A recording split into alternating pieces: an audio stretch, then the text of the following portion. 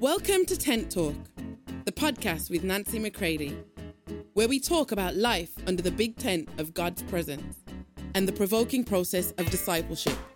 Here we go. Hey everybody, welcome to Tent Talk. This is Nancy McCready. Let's continue on into some fresh episodes of Holy Shift as we shift in warfare. Warfare must mature as we mature. And it's important that we recognize the distinctions of how it is that God is looking to cause us to be the very weapons in His hands, weapons of love and truth, of righteousness that will slaughter the enemy as we have fresh, responsive obedience to the Father in the power of the Spirit. I love you all. Take this to heart, and I pray it encourages you. Share with others. Help us get the message out here at Tent Talk. All right, everybody. Welcome to Holy Shift. As we continue, remember, our warfare must mature. We want to fight the good and handsome warfare by the prophetic utterances that God has spoken over our lives.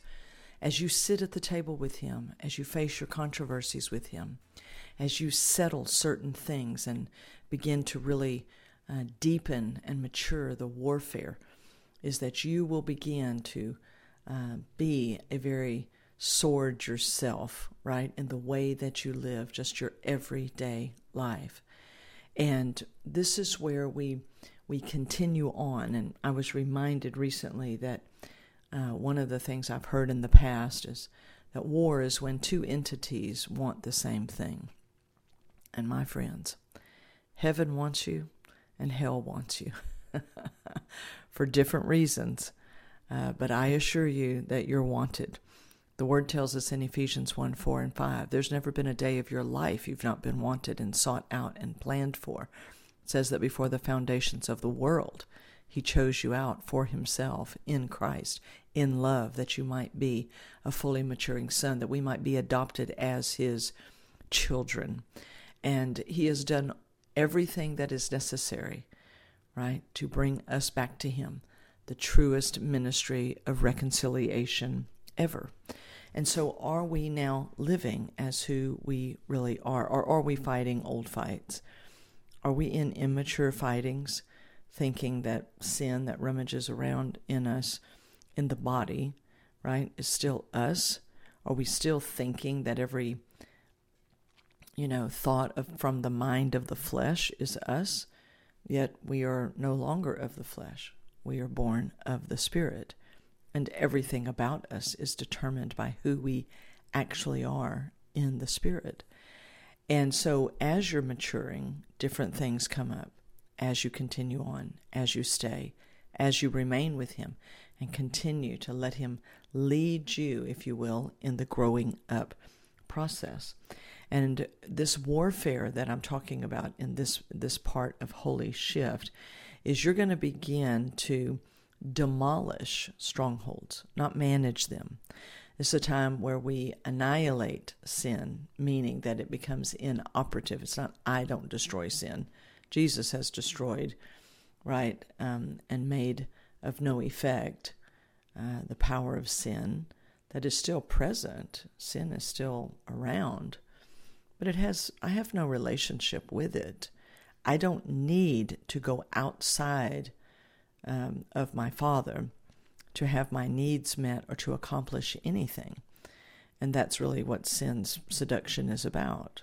Is just come out here and be your own God and live your own life and try to be good and do this, do that. Everything is about separation as far as hell is concerned. Because what the Father is after is oneness with you. So we're in immature fightings when we continue to fight old things, old ways. But it says in 2 Corinthians 10, 3 through 5 in the Message Bible, it's talking about we use our powerful God tools for smashing warped philosophies, tearing down barriers erected against the truth of God, fitting every loose thought and emotion and impulse into the structure of life shaped by Christ. Our tools are ready at hand for clearing the ground of every obstruction and building lives of obedience into maturity. So this is very key. I would encourage you to read these scriptures today. And I want you to hone in, coming off of what we talked about yesterday, or in the previous episode, whenever you may have listened to it, that you recognize that the thoughts that you're instructed to take captive, to demolish, to destroy, are those thoughts that keep exalting themselves above the knowledge of God. When anything comes and speaks and would say that it is more true than God himself, if a thought comes that says nobody loves me, my friends, that's not a thought against you. That's a thought against your Father. Right? That we begin to recognize that, a maturing son recognizes that the enemy's got angst with God. You think you're so anointed the enemy's coming after you? No, but he could see that you're maturing as your oneness with the Father grows, so he attacks the Father. Is the Father really for you? I mean, is he keeping something from you? Why doesn't the Father take care of this? Look how faithful you've been, and this still happens. The Father's just trying to keep you from having what you want. And I mean, you should be able to make your own decisions about it. Just goes on and on, my friends.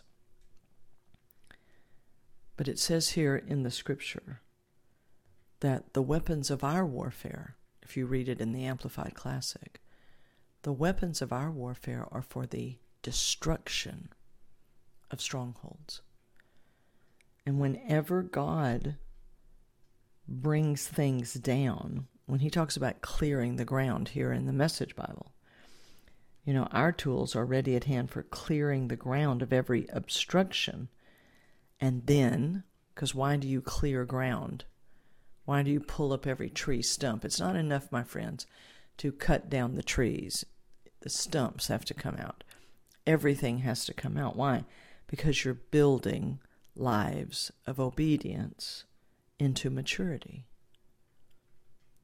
Everything with God, no matter how destructive it may look initially, it is about building. It is about the fullness of redemption. It is about the purposes for which you exist. It is about you and him. Don't ever forget that.